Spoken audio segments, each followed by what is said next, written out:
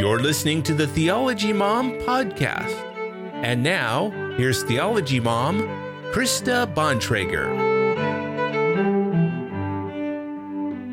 Good evening, everyone. I want to say thank you for joining me for tonight's live stream. I am excited to bring you this very important and unique discussion tonight with Dr. Carl Payne. Dr. Payne is the author of the book Spiritual Warfare, and we are going to be talking about the topic of what demonic oppression often looks like in the life of the Christian.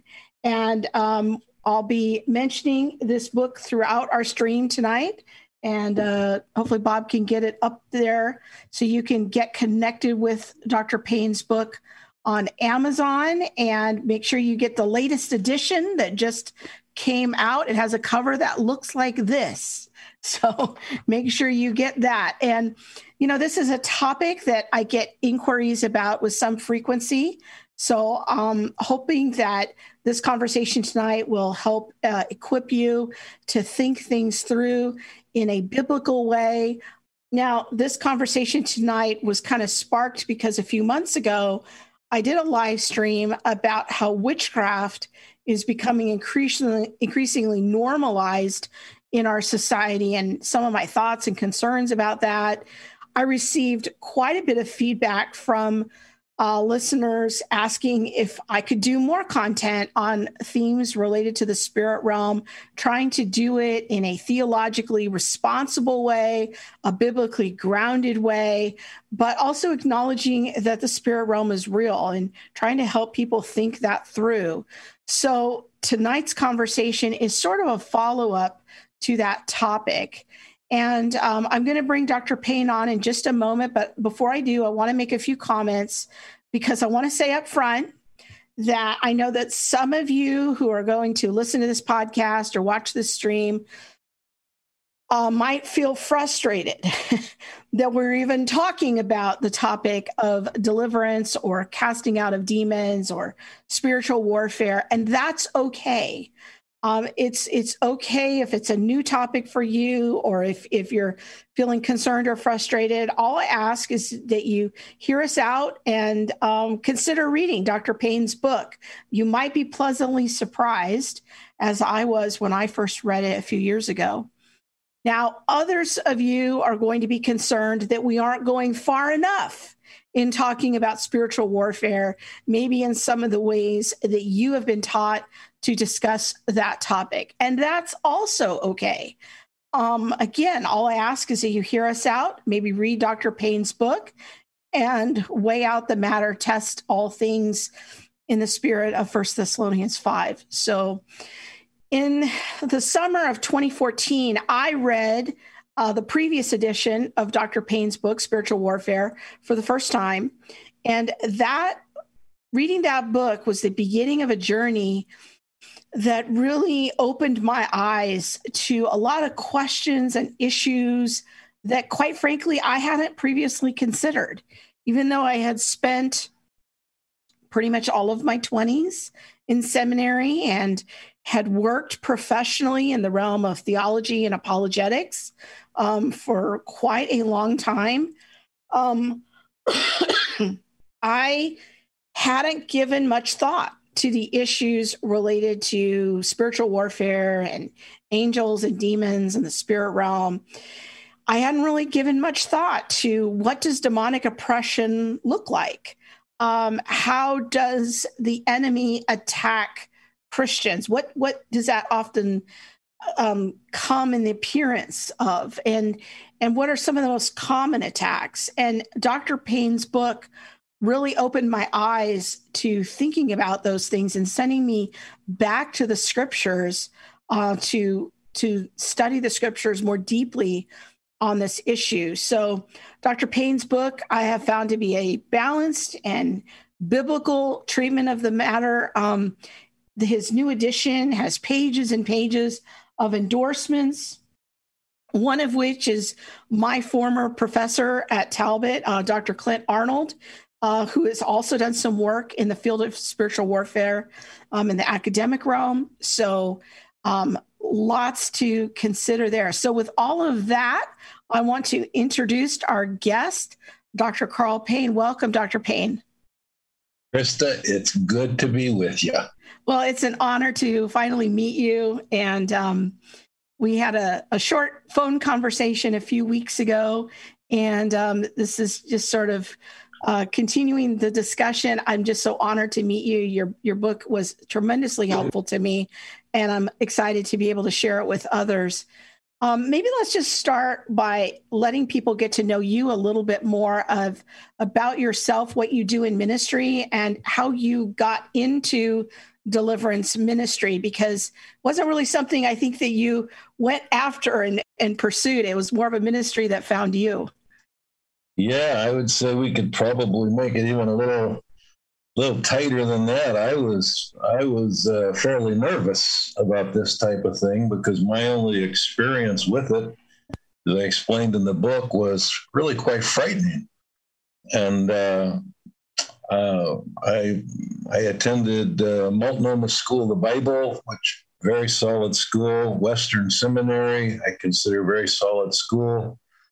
Headquartered in Portland, although I took some classes down in Phoenix too over the years.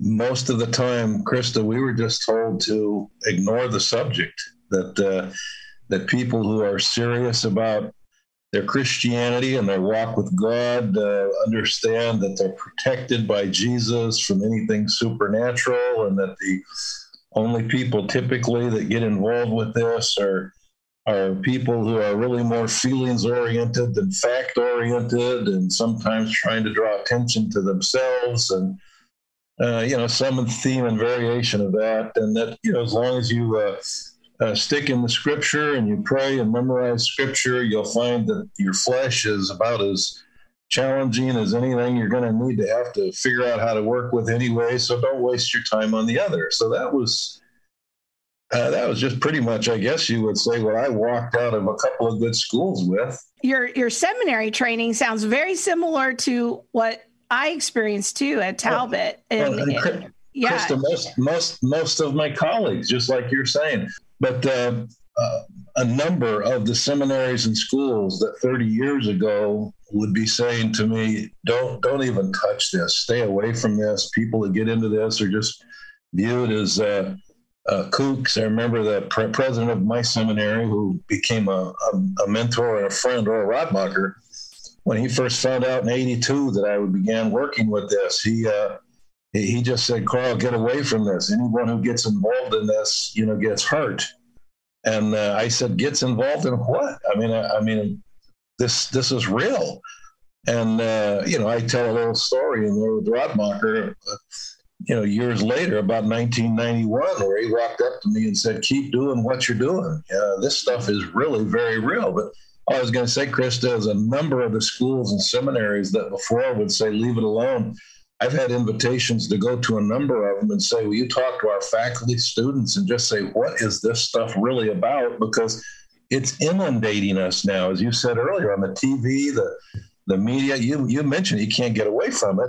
Yeah. And at least some of the Christians are starting to wake up. The bottom line to your question was, in 1982, one of our parishioners came over to my house.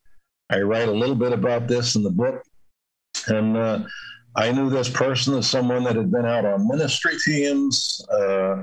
Both her parents have been vocational Christian workers. I didn't have any question. Her dad was the moderator of the board of our church, the elder board moderator.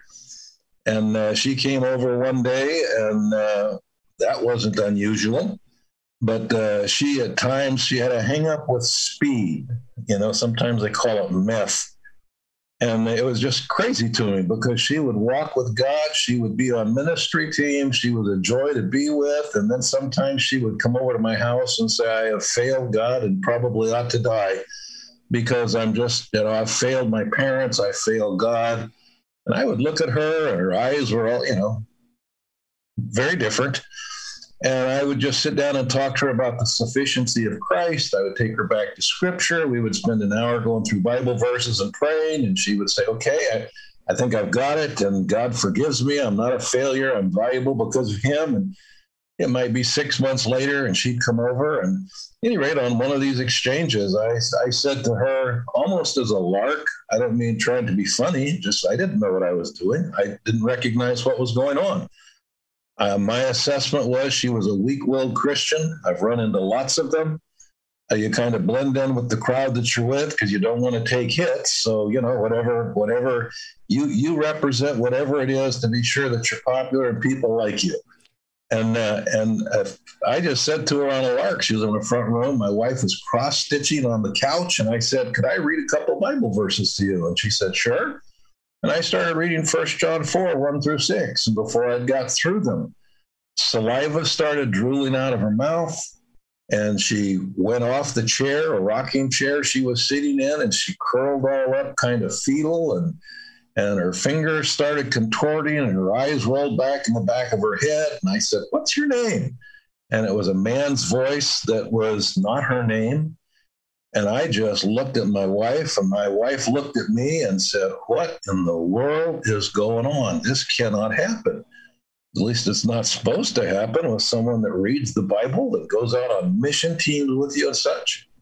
And Krista, the short version is I called over several pastors in the area. I called over most of our elders at the time and said, does anybody know what's going on?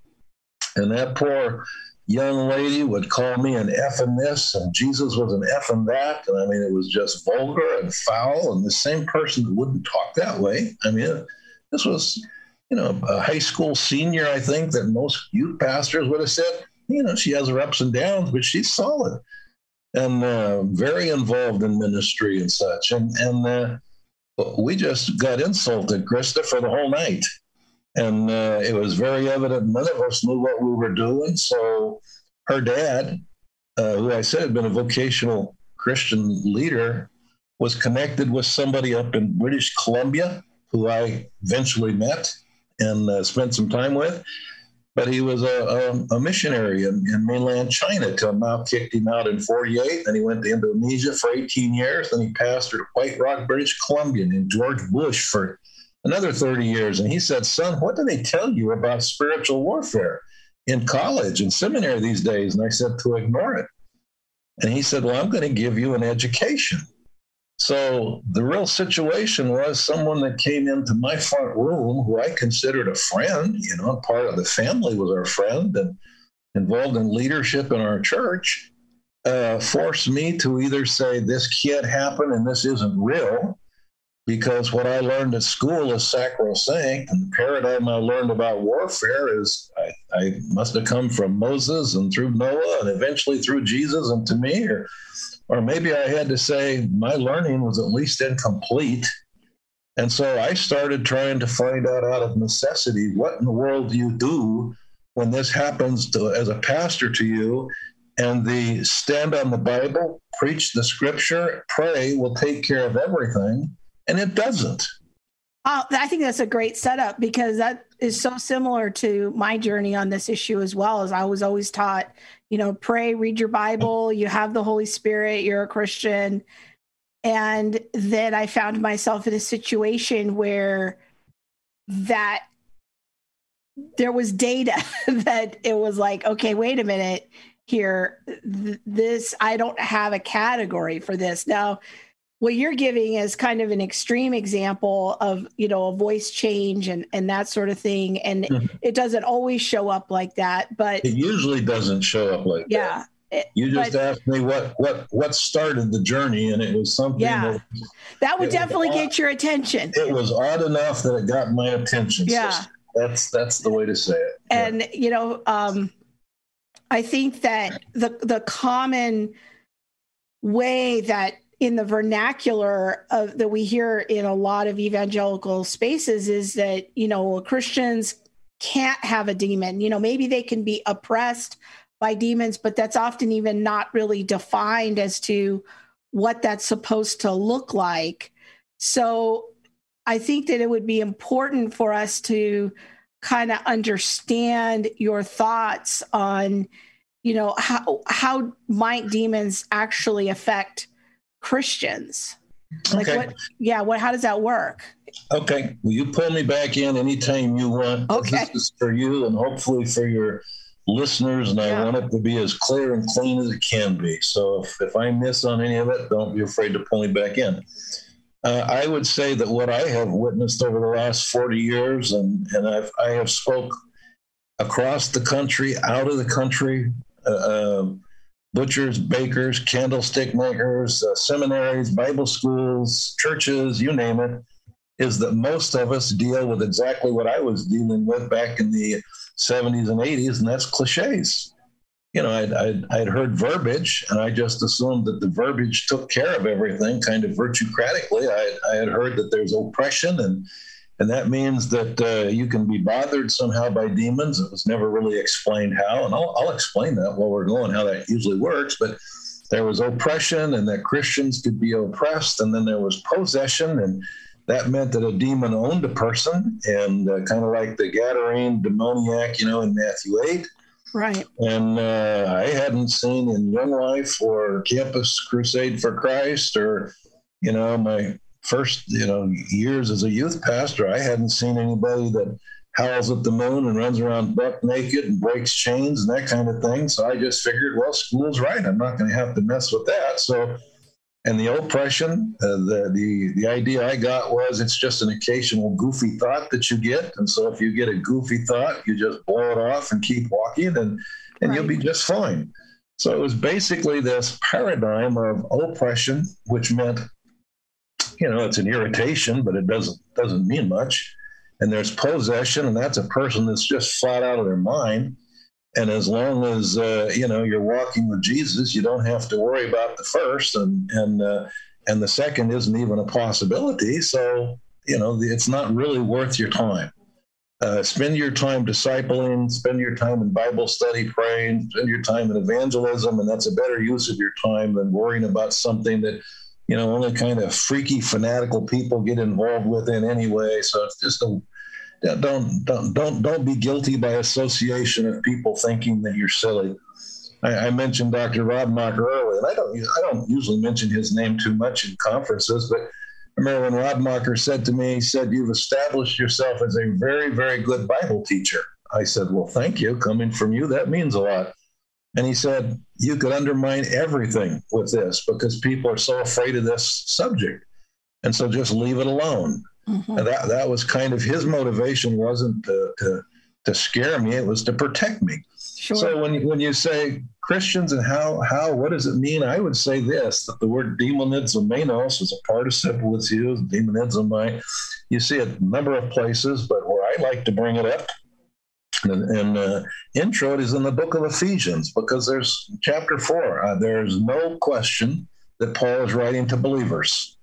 Anybody that wants to argue that contextually that book is written to non-Christians, you're going to lose that argument.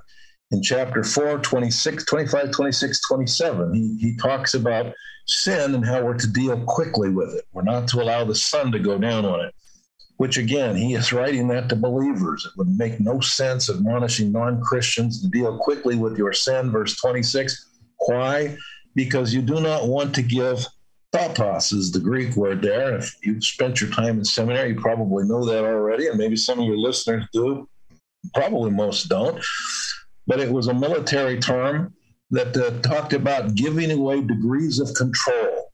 It was used literally, not figuratively, and the etymology meant to give away a place, a space, a territory, ground of control. The idea with Paul was that you're camped out on a mountain and you own it, and an enemy comes up and throws your army off the mountain, and now they control that mountaintop until someone stronger than them kicks them off the mountain. And it's very clear when he says in verse 26 to believers, deal quickly. Don't let the sun go down on your sin. Why? You do not want to give, and the translation will say a foothold, a handhold, an opportunity. You could say literally a place, a space, or a territory of control. And he says to who? To the devil. So when I look at that and I'm thinking to myself, most of my instruction was if you're a believer, you don't have to worry about any of this. Well, I'm thinking, well, Paul is concerned enough about it that he tells the believers, quit playing games with your sin, deal quickly with it, don't let it stack up. because you can potentially give away degrees of control, places, spaces, or territories of control to the devil. So you say, what does that have to do with the paradigm we're talking about? I will typically say that I don't believe, after my work with this, that when someone says demons can own a person, I don't think they own anything. I think demons are squatters. I think demons are just part of God's creation. There's one creator. That's Jesus Christ, according to John 1:1-3. That's Jesus Christ, according to Colossians 1:15-17. That's Jesus Christ, according to the first chapter of the book of the Hebrews. So if you say there's one creator, that's God. Everything else that exists apart from him, John says nothing exists apart from him. Or Paul says everything was created by him, for him, through him, to him, etc. So demons or the devil are simply part of his created order. They can be more powerful, some more, some less, but they're still part of his creation. So you have one creator, and the creator trumps any and all of his creation. So when someone says, are you talking about a loser? And that's, I mean that to sound disrespectful. Demons are losers. They made the wrong choice. They followed the wrong one. And say that somehow a Christian or a non-Christian has to worry about a demon becoming their owner, I would say demons are not capable of being owners. They are capable of holding degrees of control. And the longer a person, Christian or non-Christian, plays games with them, the more control they can give up. But as far as ownership, there's only one owner. That's the creator. So when you talk about oppression, you're talking about a degree of control that's not very concerning. Again, it's that occasional thought. Maybe it's the Jesus doesn't love you. Or maybe it's why doesn't he answer your prayers if he loves you? Or if Jesus really loved you, why would he let you go through this? Or your prayers bounce off the ceiling. Or why are you studying your Bible? You don't get anything out of it anyway. Or you're fat and ugly and you're always by yourself. I mean, it's just something demeaning. It's something that occasionally, Paul likens it to a fiery arrow in Ephesians 6:16. The Apostle John in Revelation 12:10-11 likens it to being accused day and night. He says 24/7 that the enemy accuses the brethren. And so when someone says, what is it like? Well, it's like having someone shoot an arrow at you and it burns and it hurts. It's mental most of the time. Sometimes you see in Luke chapter 13 where there was a physical involvement with a daughter of Israel, a daughter of Abraham, actually is what it says. And the Galatians 3:7 talks about if we're in the true faith, we're children of Abraham. So she was a true believer. And yet she was bent over by a spirit. Or you see in 2 Corinthians 12 where Paul, anyone wants to argue he wasn't a believer, and in 2 Corinthians 12, you're going to look silly trying to do that. And he says, an angel from Satan was sent to buffet me. If it's going to buffet him, it clearly was touching him in a way that he wanted to stop. He says, I asked 3 times that this would stop. And God says, my grace is sufficient. You know, I'm allowing something so that you don't boast because of a trip he'd taken apparently up to a third heaven, he says, and to keep you from exalting yourself, this will keep your feet on the ground. But my point would be, what is it? Well, it's occasional. It's light, the oppression. It's not that big a deal. All the way to where you could say somebody like the Gadarene demoniac, where you would say that cat is just out of his mind. I mean, he thinks he's seeing things he's not seeing. He's talking to things that aren't there. He's got all of this strength. Still doesn't make Satan his owner, but it means he is in so deep with this thing that as far as his self-will, someone might say, does he have it? And I would argue, yes, he still does. And I would say as Christians, when Christians say to me, the devil made me do that, almost the old Flip Wilson line is a joke. I go, that's just not true. Demons can tell you what to do, but they can't make you do anything you're not willing to do. Let me give you one more verse to tie in with this. 2 Corinthians 11, verses 1-4, to me are always instructive, very instructive. And they're verses that get skipped a lot of times by people that want to just be absolutely certain that as a Christian, I don't have to worry about any of this. Paul says in 2 Corinthians 11, and remember, 2 Corinthians is a book where he's already said in chapter 2, verse 11, we're not unaware of Satan and his methods or his schemes. They came out of a Greco-Roman mystery religions. They were very familiar with it. Then chapter 11, he says, I'm concerned for you. Put up with me. And he says, I was the one that introduced you to Christ, which we find that out in the book of 1 Corinthians as well. And then he says, I'm concerned for you, least as the serpent deceived Eve in her mind. You're being deceived. And well, how are they being deceived? He says, you talk about a Jesus other than the one I preached to you. You're now involved with spirits other than the one you received, which would have been the Holy Spirit. And you're promoting a gospel that I never preached to you. And then you don't even fight back. It's you're passive about it. What are you doing? And I have said, where was the battle? Well, he says it was in the mind. With what group of people? Clearly talking to Christians. How severe was it? Well, it was enough that he still recognizes them as brethren. So he still calls, they're still Christians. He's identifying them as believers. But he's saying, you have become so confused that mentally you have walked away from and it's interesting because he says you are walking in purity in your faith. What happened? So there are people he'd led to Christ, they're walking in purity, and yet he says you're being deceived in your mind just like Eve was, to where you've got a different Jesus, a different gospel, and you're entertaining spirits other than the one you'd received, and you don't fight back. What are you doing? And their response, Krista, was verses 13 to 15. Well, they told us they were teachers of righteousness, and his response is their boss, i.e. Satan, parades himself as an angel of light. Why does it surprise you that his emissaries wouldn't promote themselves as teachers of righteousness or apostles, etc.? So when someone says, how deep can you get in even as a Christian? I would say, well, someone saying that I was led to Christ by Paul, I've been walking in purity in my faith, and yet somehow this mental war goes on. I am bombarded enough that I am now getting involved with a different Jesus, different gospel, and different spirits. I would call that fairly severe. And I would certainly call it more than, that's just something trite, so just ignore it and walk on.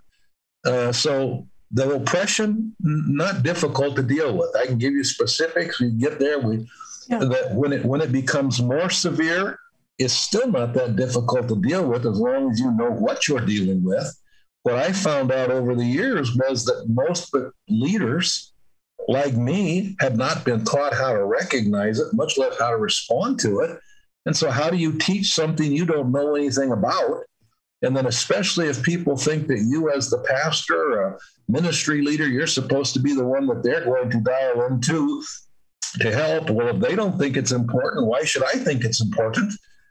So we just end up ignoring something and having people who, because of their relationship with Christ, are on the inside of the Christian faith, but Krista, they feel like they're on the outside, always looking in.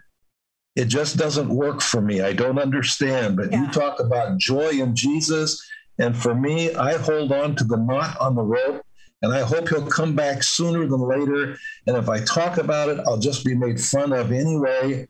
If anyone, if I'm worried about people isolating me and thinking I'm crazy, if I bring this up, man, it will remove any doubt. So it's just easier to suffer in silence and assume that I'm just doing something wrong, but what's new about that? Because I follow lots of things up. So I want you brought up several points that I want to highlight there because they were so important. I think one of the things that I really appreciate about your book is talking about these condemning thoughts, and that is often how the demonic oppression can show up, for many of us. And, I want to get a little bit more into that in a minute, but also I appreciate the balance that you bring of not every problem has a demonic cause. Sure. And, I really appreciated the fact that you said some problems need a medical doctor. Some problems you need to go probably seek out some counseling and some therapy. Yes. But there are some problems that it will be very hard to make meaningful progress in overcoming them if you don't begin to understand that they have that you're getting those thoughts or having those problems at a demonic root. And that sometimes that takes even the form of a physical problem. Like in my own life, and I don't share this a ton publicly, but I do occasionally. And in my own life, what happened was that I suffered from a particular mental disorder for 30 years. And I did, and I'm not saying that every mental disorder is a demonic problem, but in my life, that was the root of it. And prior to that, I went to doctors and I was on medication. I went to therapy every week. I had a psychiatrist. I bless all those people who work in the medical field. I'm grateful for those people that help to counsel me, and they help to help me keep my family together. They help me keep my job. And I bless all of that. And I'm so grateful. I want to encourage everybody, if you're struggling, get medical interventions, do it, do those things, explore those avenues. But sometimes, occasionally, there can be a demonic component to a physical problem or a mental problem that can only be ultimately resolved, by addressing the demonic issue. The woman with the bent back in Luke 13, Jesus heals her by casting out a spirit. Occasionally, physical problems do have a demonic root. Again, not all physical problems, but I think that this is part of the conversation that we're not having in some churches in America, in particular in the West, to even consider that demons could play a role in negative thoughts, physical problems, and that sort of thing. It's just kind of not on our radar, would you say? Yeah, you've said a mouthful, sister, and you've caught a lot of very relevant things. Earlier when I said that I'm being invited back now after almost 40 years of working with this to some of the same places that earlier we're going, we don't want to touch that or talk about that. I would say yes. I would say the overwhelming majority of the time, it's mental. The attacks are mental. But I have certainly worked with more than my share, too, where they were physical. It can be both.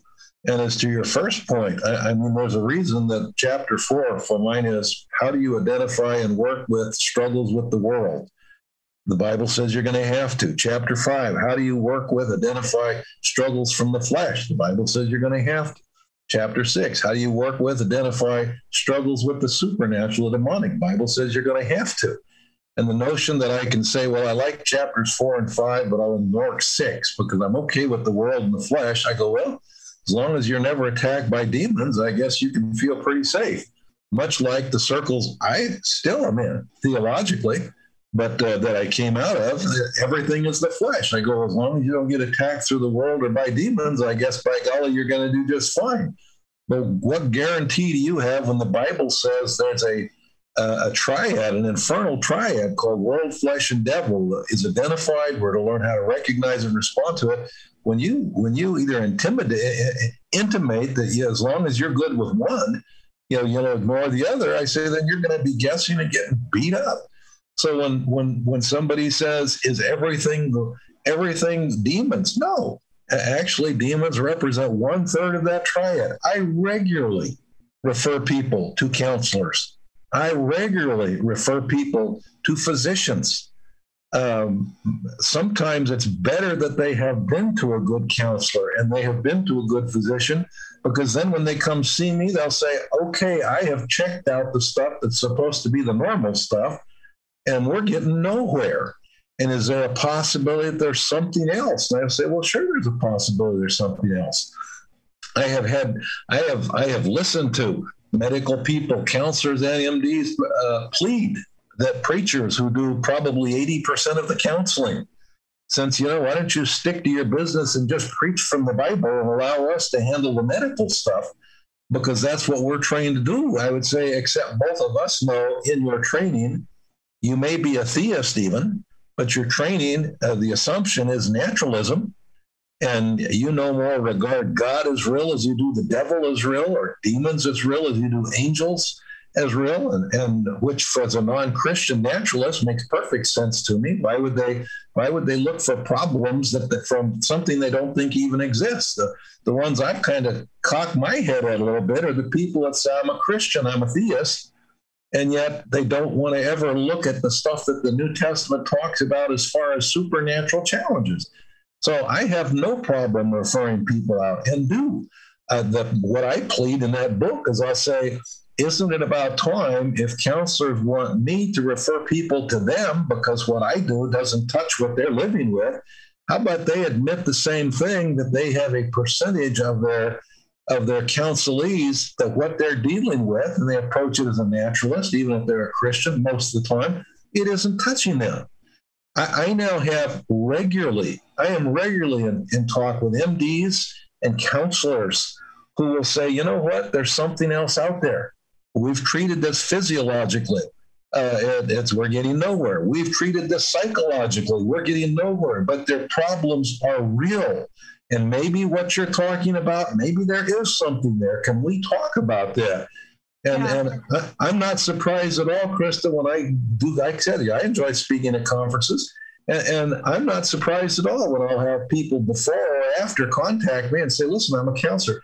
I've worked with counselors that are missionaries out of the country, many of them here in country, doctors, the same thing. I have worked with more missionaries and pastors than the Christians would ever believe.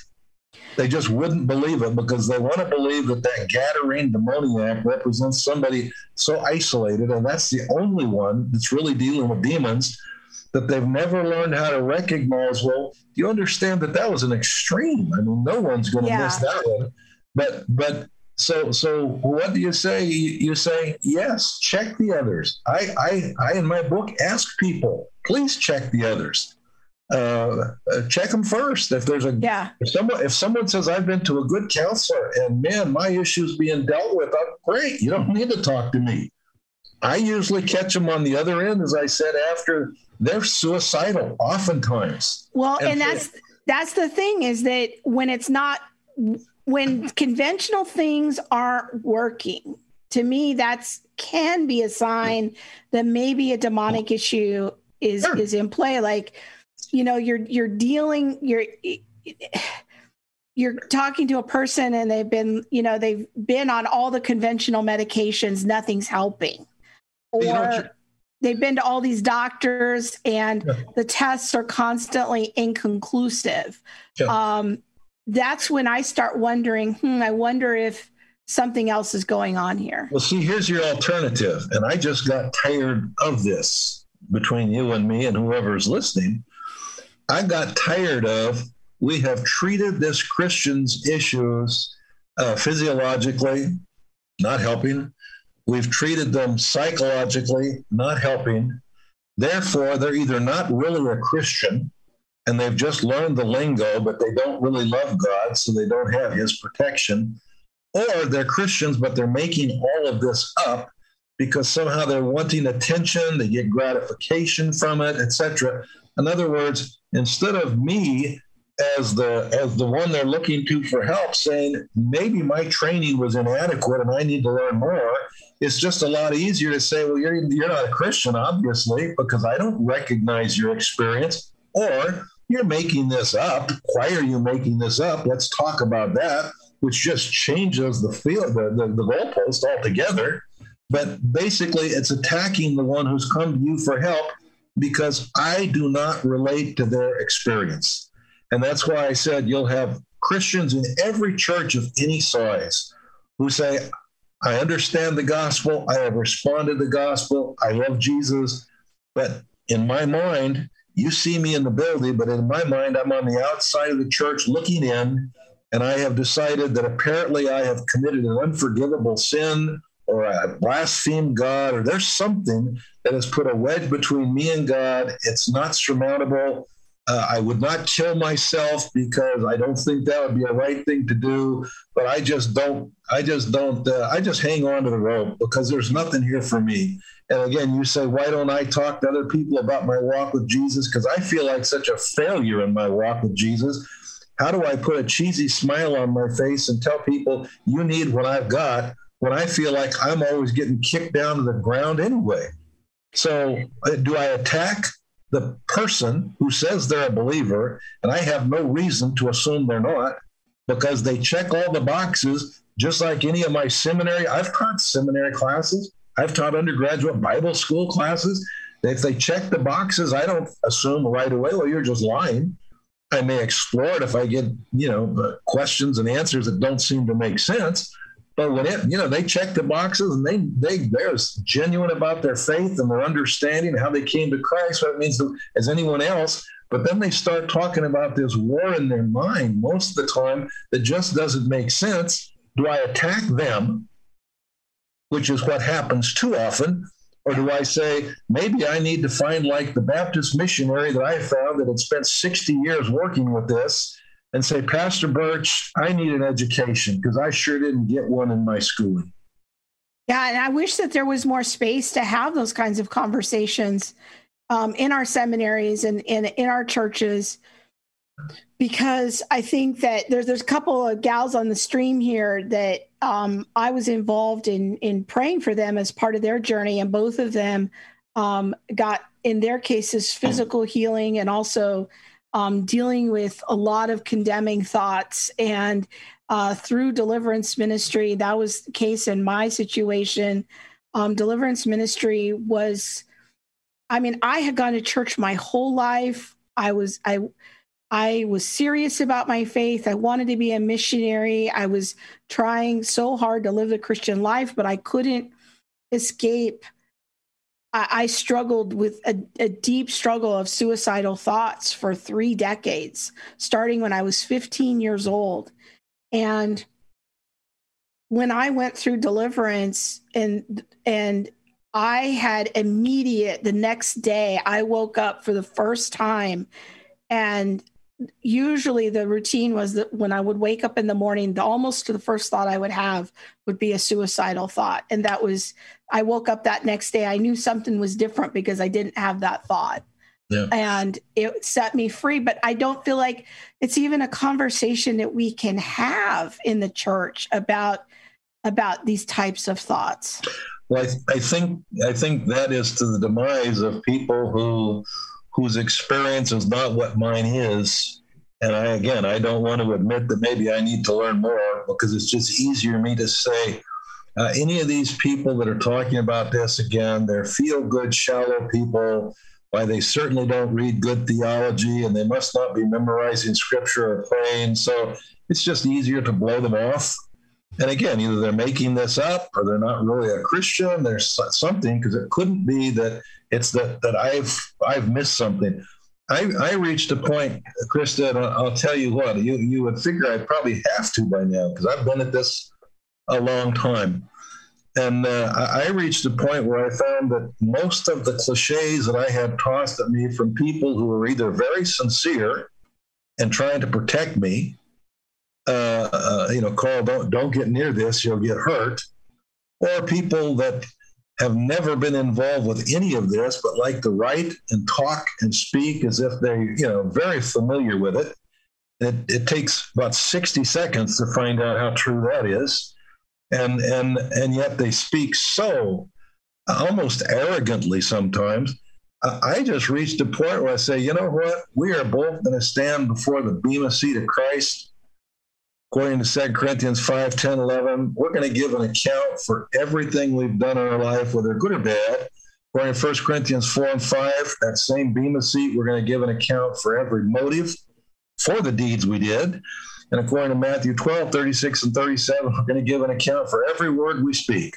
So I figure if I'm going to give an account to God for my deeds, for my speech, and for the motivation of both, I will be more concerned about what I think he is telling me than I am going to be concerned about people who, I'll sound cruel here, I suppose, but that's the way I've seen it too often. There are people who sit up in the stands with a clipboard in their hand and a pencil in their ear, and they are experts on everything about football, but they have never been on the field in their life.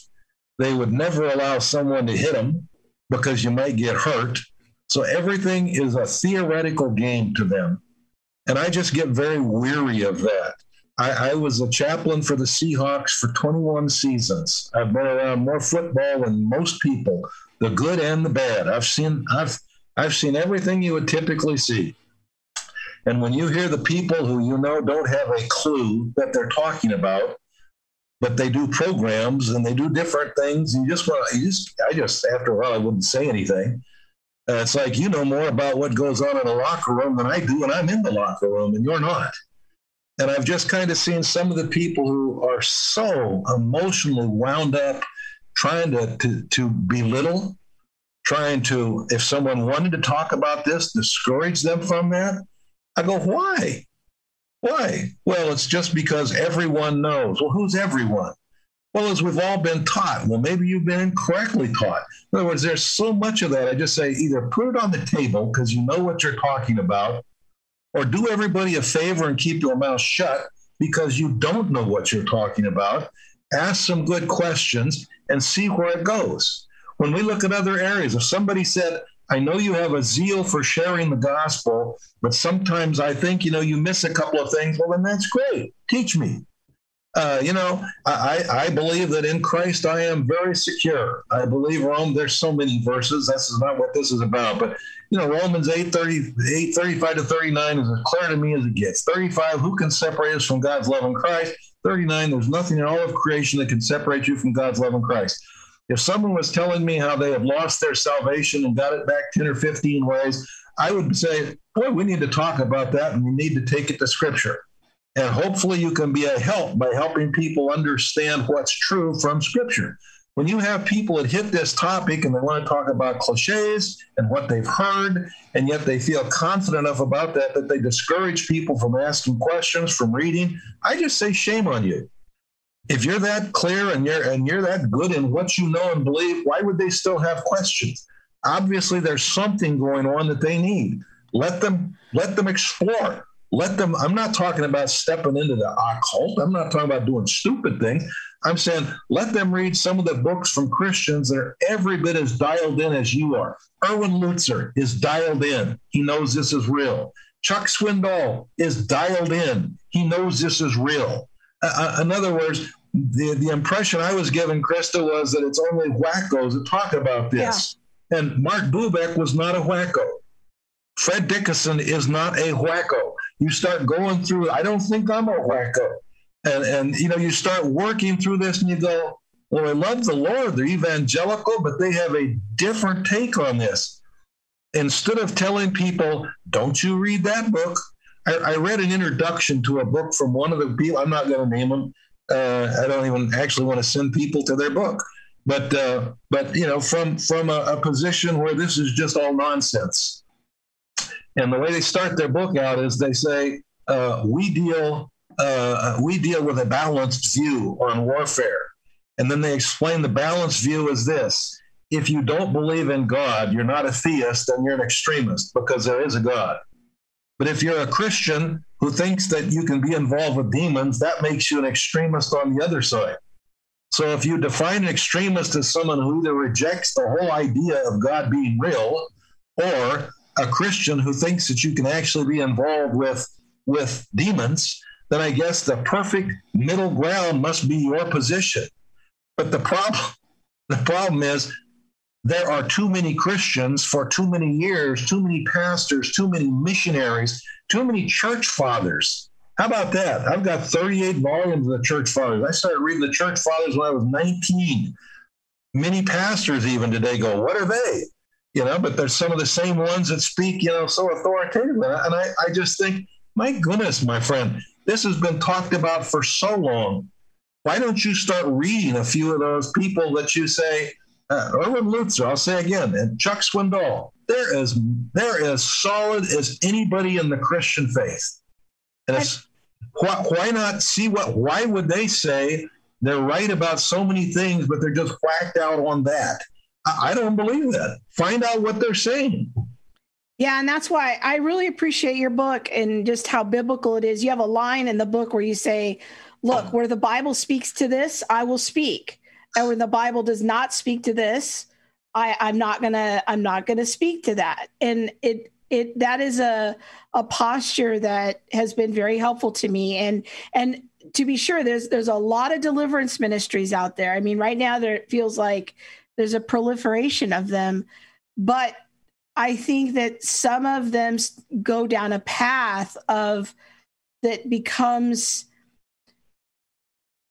you start getting involved in a lot of extra biblical practices. And I really appreciate just how biblically grounded your approach is. I want to just talk about like one thing, yes, and that is your use of the concept of ground rules, because I think that the idea of demons, what people think in their minds of casting out of demons, is you're going to experience in the prayer session a lot of screaming and antics and vomiting and falling on the ground and all of this kind of thing. But there's a concept in your book of talking about ground rules that I think is very important, because the pictures in our mind are very Hollywood, but we kind of have to, in most cases, that's not how it shows up. Yeah. Well, great comments again. And it's clear that you're familiar with the material in the book, and I appreciate that very much, because you're right. I mean, I will say, if the Bible speaks to something, don't apologize for it, assuming, there's not ambiguity. But if the Bible doesn't speak directly to something, you can say, I have an opinion. Heck, I'm okay with that. Share your opinion. Just don't tell me this is what Scripture says, when it is clear that you are skirting so many verses and so much of stuff that I don't think is ambiguous. So, and your second point, yes, there's a lot of junk out there. I call it a circus in that book. And it does become a circus, yes, very quickly. Dealing with demons should be a systematic mop-up. Christians have been delegated authority that is greater than theirs. If you're a parent who allows a 4 or 5 year old to control the whole house and screaming and yelling and tantrums, you've lost before you've even started. I go, when you have delegated authority, whether it's as a parent or as a Christian, you don't have to scream and yell to demonstrate it. If you start screaming and yelling, what it demonstrates to me is you really don't know very much about your delegated authority. So are there books out there that I don't want to read? I don't even encourage people to read some of them, because I've read enough of it to go, I'm sorry, but all this does is reinforce a stereotype of demons win, Christians lose, and the Christian involved with this is a whack job that, they drink strychnine, they play games with rattlesnakes, they play banjos, they smoke straw pipes, kind of thing. And because no one's sophisticated or really who reads John Gill or B.B. Warfield or, whoever their hero is, I go, I'm sorry. That's called a straw man. It's not fair doing what you're doing. So if somebody says to me, why do I want to approach things? Why do I lay down ground rules? I can tell you that I have had pastors and missionaries around the globe that have said to me, one of the single most helpful things I got out of your book as a Christian who has worked with this before was the ground rules that you lay down. And I have said the ground rules really are more for the benefit of the demon than the person. I mean, it benefits the person. But what the ground rules are saying is our delegated authority as Christians is greater than yours. So this is what you're going to do. And what I have said is I take a box. The room represents a box. And I say, we're just going to move it in until that box is about this big. And it says to the demon, you will respond to challenges, commands given to you, and then you're going to leave. That's it. Demons are used to being in control of conversations and situations, even with Christians. Demons mock most Christians because they know that most Christians are afraid of them. I've had pastors say the best way to deal with demons is to get away from them and run. Don't talk about them. Don't. That's the posture. Yeah. Oh yeah, and interesting. James 4 says, "Stay. I resolutely oppose you. I resist you. I stand against you. Resist the devil; he will flee from you." Peter in chapter 5 of 1 Peter, resist the devil firmly in your faith, and he will flee from you. Which part of telling Christians to run from it, and the New Testament telling Christians to resist, which means it's a fight, don't run from it, don't put up with it. Who is the one who is trying to do what the New Testament says? The one who's running because it scares me?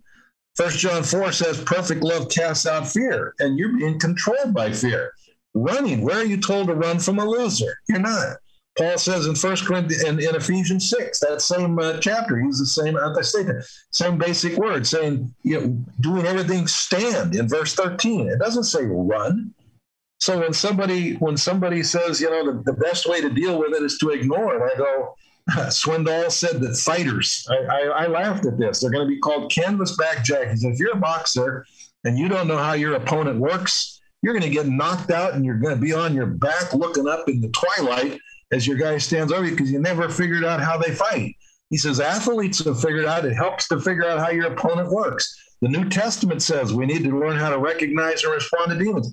Why is it more virtuous to say, well, I am more virtuous and mature because I ignore it and I run from it? I go, in a boxing ring, you would lose. On a football field, you would lose. And yet you go ahead and tell people that's a virtuous way to go at it. No, it's not. What do I not want? I don't want, where I'm a Christian, I represent cliches, but I clearly don't know what I'm talking about. I turn it into a circus because I guess I'll try something I heard on TV. That gets blown up and doesn't work.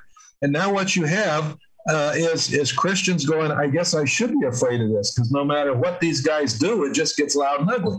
The circus atmosphere, though. Oh, yeah. It really gives deliverance a bad name. Absolutely. That's immediately what people think I'm talking about. Absolutely. See, what the ground rules say, and I started to say this earlier before I took off on a rabbit trail, which I never do, right? But what I started to say is the ground rules say that this is going to be something done in a fashion that is a systematic mop-up. Here is what you're going to do if you're there, assuming they're there, and you're going to leave. The good guys win, the bad guys lose, and the Christian learns, I do not have to put up with this, do I? And the constant mental taunting about your prayers bounce off the ceiling, or you're ugly and everybody hates you, or why do you read your Bible? You're too dumb to get anything out of it. Or you've blasphemed the Holy Spirit when I don't even know what that means, but I keep hearing it in my head. Or you've committed an unforgivable sin and God has cut you off. And I don't have to put up with that. Instead, I realize losers take their shots. Krista, I have told so many people, demons are like bullies. Yes. As long as you give in to whatever their demand is, you are guaranteed they're going to continue to bother you. If you are at school and a kid walks up and says, I want your lunch money, and you give him your lunch money, they're going to be eating free the rest of the year on you because they know you're afraid of them. If the bully walks up and says, I want your lunch money, and I make a fist and say, you touch the lunch money, I'm going to knock your teeth out. Most bullies will say, I don't have time for you. I'm going to go find somebody else. I'll give you another little example I use in the book because it was so real to me. I threw papers as a little boy from the time I was 5th or 6th grade to all the way into my high school years.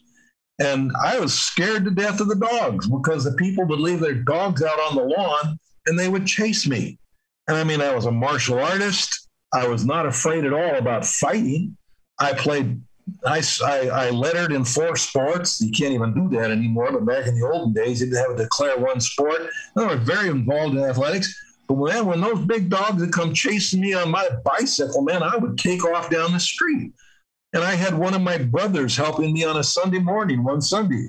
I don't know what had happened. And a big old German Shepherd that was always at the end of one of the houses, their driveway, and it would always be there to greet me because it took delight in chasing me. I started to take off. And my brother said, what are you doing? Why do you run from that? I say, are you kidding? You see the teeth on that thing? And he said, give me a couple of papers. And this thing is snarling, snapping. My brother rode right at that dog and started yelling at that dog, and he started throwing the newspapers at it, and that dog ducked its tail, and it went back down to the end of the driveway. And he basically said, that dog needs to understand that you're the baddest dog on the block, and you're not afraid of that dog. You'll go after that dog. And he said, give it a try. So as I'm throwing my papers, instead of running from the dogs, I would turn on them. I would ride my bike at them. I would throw a few things at them. And you know what? My last several years throwing papers, I didn't have a dog coming out to even come out and see. It would lift up its head. It would see it's me, and it would drop its head. And I say, just like demons, when you run from them, you encourage them to keep chasing you because they know you're afraid of them. When you say, my boss is better than your boss, my boss has given me higher delegated authority than you, and I'm not putting up with your nonsense. Now, instead of you being fun to taunt, now you become a problem because you've learned to fight back. So when say, why should it be screaming and yelling as if there are two equals and we're trying to see who's the better ping pong player? No, my God's a better ping pong player. And yet how many times I've seen Christians say, well, I kind of see myself as the ball, and God swats me on one side, and the devil swats me on the other side, and I don't know what to do except just hope, that God's a better ping pong player, and I won't get swatted too hard. I'm saying, no, you have gone passive. You're acting as though you have nothing to do in this battle. In Christ, you're on the side that wins. I wonder if Paul had part of that in mind when he says 4 different times in the New Testament, walk worthy of your calling. You weren't delegated authority to run. It doesn't deal just with demons. I'm not suggesting that. But why would I assume it doesn't include dealing with demons? So yeah, the ground rules say to the demon, this is the way it's going to go. Chris, I have very genuinely and truthfully and literally had demons say to me after we lay down ground rules, just get it over with. Now, when I started this in 82, I can remember demons snapping about, who are you to tell us to do anything? And by what authority you command us to do anything? You're an idiot. We run the world. Very arrogant like that. Now I'll lay down ground rules and say, battle's on. I've had them say to me, don't be cruel. Just get it done. That's why I say anyone that allows this thing to be a circus, and too many of the books do, I'll say either you don't know it doesn't have to be a circus and you're doing that just kind of naively, or you want the circus because somehow if you come out victorious after it's the circus, then you look like, man, look at the battle he went through, but he's still standing. Why he's bleeding and he's all cut up, but look, our guy won. Let's get him to the hospital and get him sewed back up because he was courageous. I'm going, no, we're not the ones that are supposed to take the shots. We're supposed to be the ones that give the shots. Yeah. That's good. And I want to encourage people to go check it out. Spiritual Warfare by Dr. Carl Payne. A lot of questions coming in about resourcing you. So I want to encourage people, get the book, read the book. It's been a very valuable resource that I've recommended to many, many people over the years. Some of them are on this stream right now and have experienced freedom in their lives as a result of reading the book. There's a great just step-by-step prayer in there. And so, I want to encourage you to read the book. Please don't inundate Dr. Payne with a bunch of emails, and don't send me emails. I'm just going to refer you to the book and asking the Lord to get you on your own journey of freedom. I think that there's a lot of wisdom here, but he'll give you some things to think about, some scriptures, and really understanding the tactics. That's what I want you to understand. His words of wisdom about you have to know how the enemy fights. Otherwise, you're going to get beat up. And if you're in a boxing match, you got to know the moves that your enemy's going to make. Understanding that component for me was such a game changer, because I had always heard these cliches of like, every day's a battle and it's all spiritual warfare, but I never knew what the battle plan was. Like, what does it even look like? How does spiritual warfare show up in my everyday life? This book really helped open up that conversation for me and helping me understand what it looks like in my day-to-day life and help me know how to fight back. So thank you so much, Dr. Payne, for doing this with me. I really appreciate it. Such an honor to talk to you, because what people probably don't know is not many people labor in this ministry for decades. It's a tough ministry, but your longevity is a real testimony to what you've done. So thank you for laboring for the body of Christ in this way. Let me give you a closing thought that hopefully can make some sense. I know it'll make sense for you, hopefully for some of your listeners. I have been asked repeatedly, one of the questions I get at conferences at church, is why me when I love God? I mean, how come demons wouldn't be bothering the gutter drunks and the drug addicts and all the rest of it? I mean, that would make sense to me. I love God. And I have said, if you're a very smart soldier, you're going to save your ammunition for the people that can hurt you the most. And if someone is already involved as a drug addict, an alcoholic, I am mentally just so shut down that I have a hard time, thinking, why should I spend a lot of time shooting arrows at people that I feel like I'm already controlling? The ones that I'm going to save my ammo for are the ones who I view as an enemy. And that's the ones who are saying, you don't have to put up with this because we win because Christ won. That's the bottom line. Those are the ones I better be shooting at. So rather than someone saying, well, if you're getting shot at with those fire arrows, what's the secret sin in your life? You must be doing something wrong. Maybe the reason you're getting shot at with those arrows is because you're actually standing for Christ.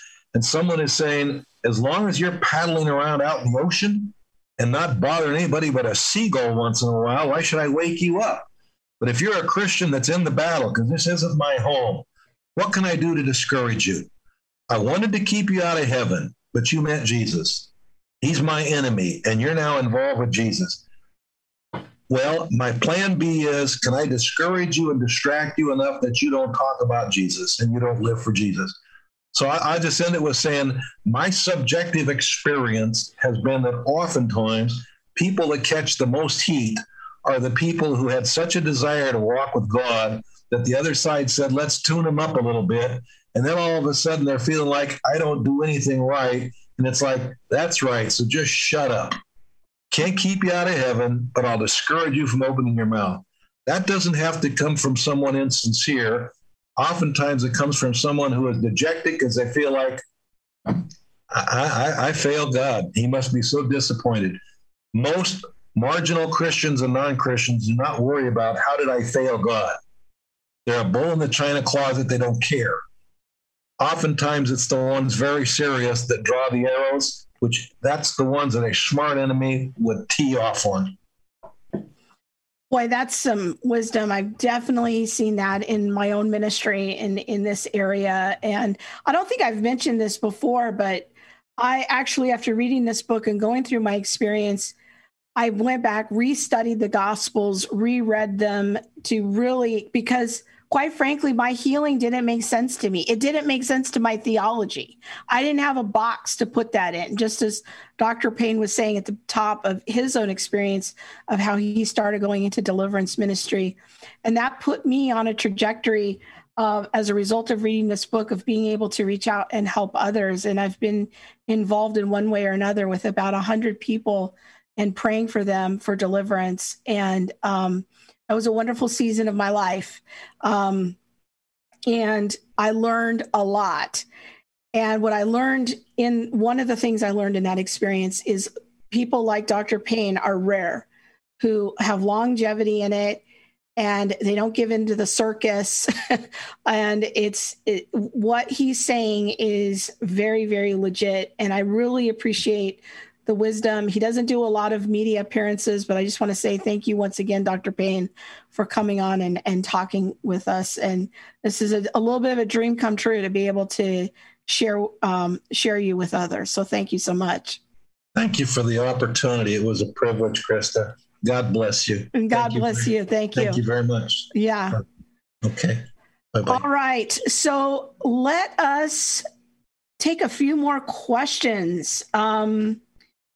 And I think that there was, let's see.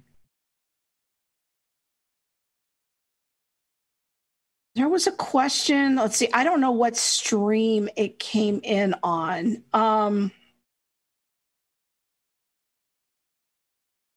Okay. Bob, I'm going to go over to Facebook first. There's a question about, can demons live in a house, or is that something where it just lives or affects people? I'm not 100% sure about this, but I will tell you this. I have had some situations with people that I've worked with when I was in deliverance ministry where they sometimes will have objects, especially from objects from other countries that maybe they brought in, that had some kind of spiritual activity attached to them, especially if you have occultic things, religious objects like Ouija boards, tarot cards, voodoo dolls, things that are used by shamans, even, and a lot of people don't know this, but dream catchers are part of Native American religious ceremonies. So sometimes if you have these like religious objects in your house, demons can kind of see that as a permission and they travel with those objects. And I have seen several situations where if you remove those objects from your house, sometimes things can get better. But that's an opinion. And that may not always be true. Okay. I think that was all the questions on Facebook. Let me do one or two from YouTube and then we will sign off. Let's see. Susanna, I love your comment. I appreciate the possible explanation of when I've asked the why me question. I think that Dr. Payne's answer to that is just so insightful because, and I have found that to be true too, with many of the people that I've had the privilege of praying for in deliverance ministry. Many of them had wonderful ministries or they had a heart for ministry, and sometimes the ministries even got short-circuited because they were so inundated with the condemning thoughts by the enemy. And once they got free from that, they were actually able to go and do new ministries that where there had been hindrances before. So if the enemy sees you as a threat, it's going to be a target. And so that his answer to that just made perfect sense to me. Okay, I think that's all the questions I'm going to address for now. And again, I want to refer you to Dr. Payne's book, Spiritual Warfare. You can check that out. And I just want to end the stream tonight. I felt like the Lord was putting it on my heart to just encourage all of you, in case there's any of you that have not yet met the real Lord Jesus Christ. Maybe you tuned into this tonight because you were curious about demonic issues. Maybe you have dabbled in occultic practices or New Age practices. Maybe you're interested in the spirit realm. And I just want to speak to you directly tonight. If you have not yet made a decision to believe in Jesus, to follow him as a disciple, and to believe in his death, life, death, burial, and resurrection, that Jesus died in your place, that even though you disobeyed the holy commands of the Creator, even though you have lived your whole life as the boss of your life, Jesus came in your place and he died in your place, and he took the punishment. He took those sins on himself. And because of that, there is the possibility of having restored fellowship with the Creator of the universe. And I want to encourage you that if you have never trusted in the death of Jesus on your behalf, that this is an opportunity to do that. That I want you to know tonight that Jesus is the one who has crushed the enemy and his power. Dr. Payne was talking earlier tonight that Christians have delegated power and authority. And what that means is that at the cross, it says in the book of Colossians that he laid the enemy out to be a public spectacle, that he kind of had a shame parade for the enemy to show that Jesus had conquered Satan, death, and sin.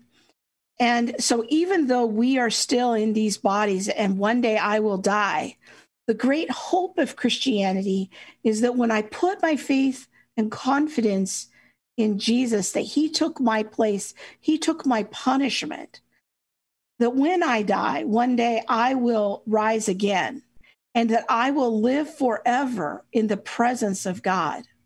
Now, I know that many people who want to engage in the occult and the New Age and shamanism, what they're really longing for is that connection with, sometimes they want to call it the universe or cosmic force, but the inside, what they're really longing for is to have that connection with the Creator. And I want to tell you right now that Jesus Christ is the only path to get you to that connection to the Creator that you're actually longing for.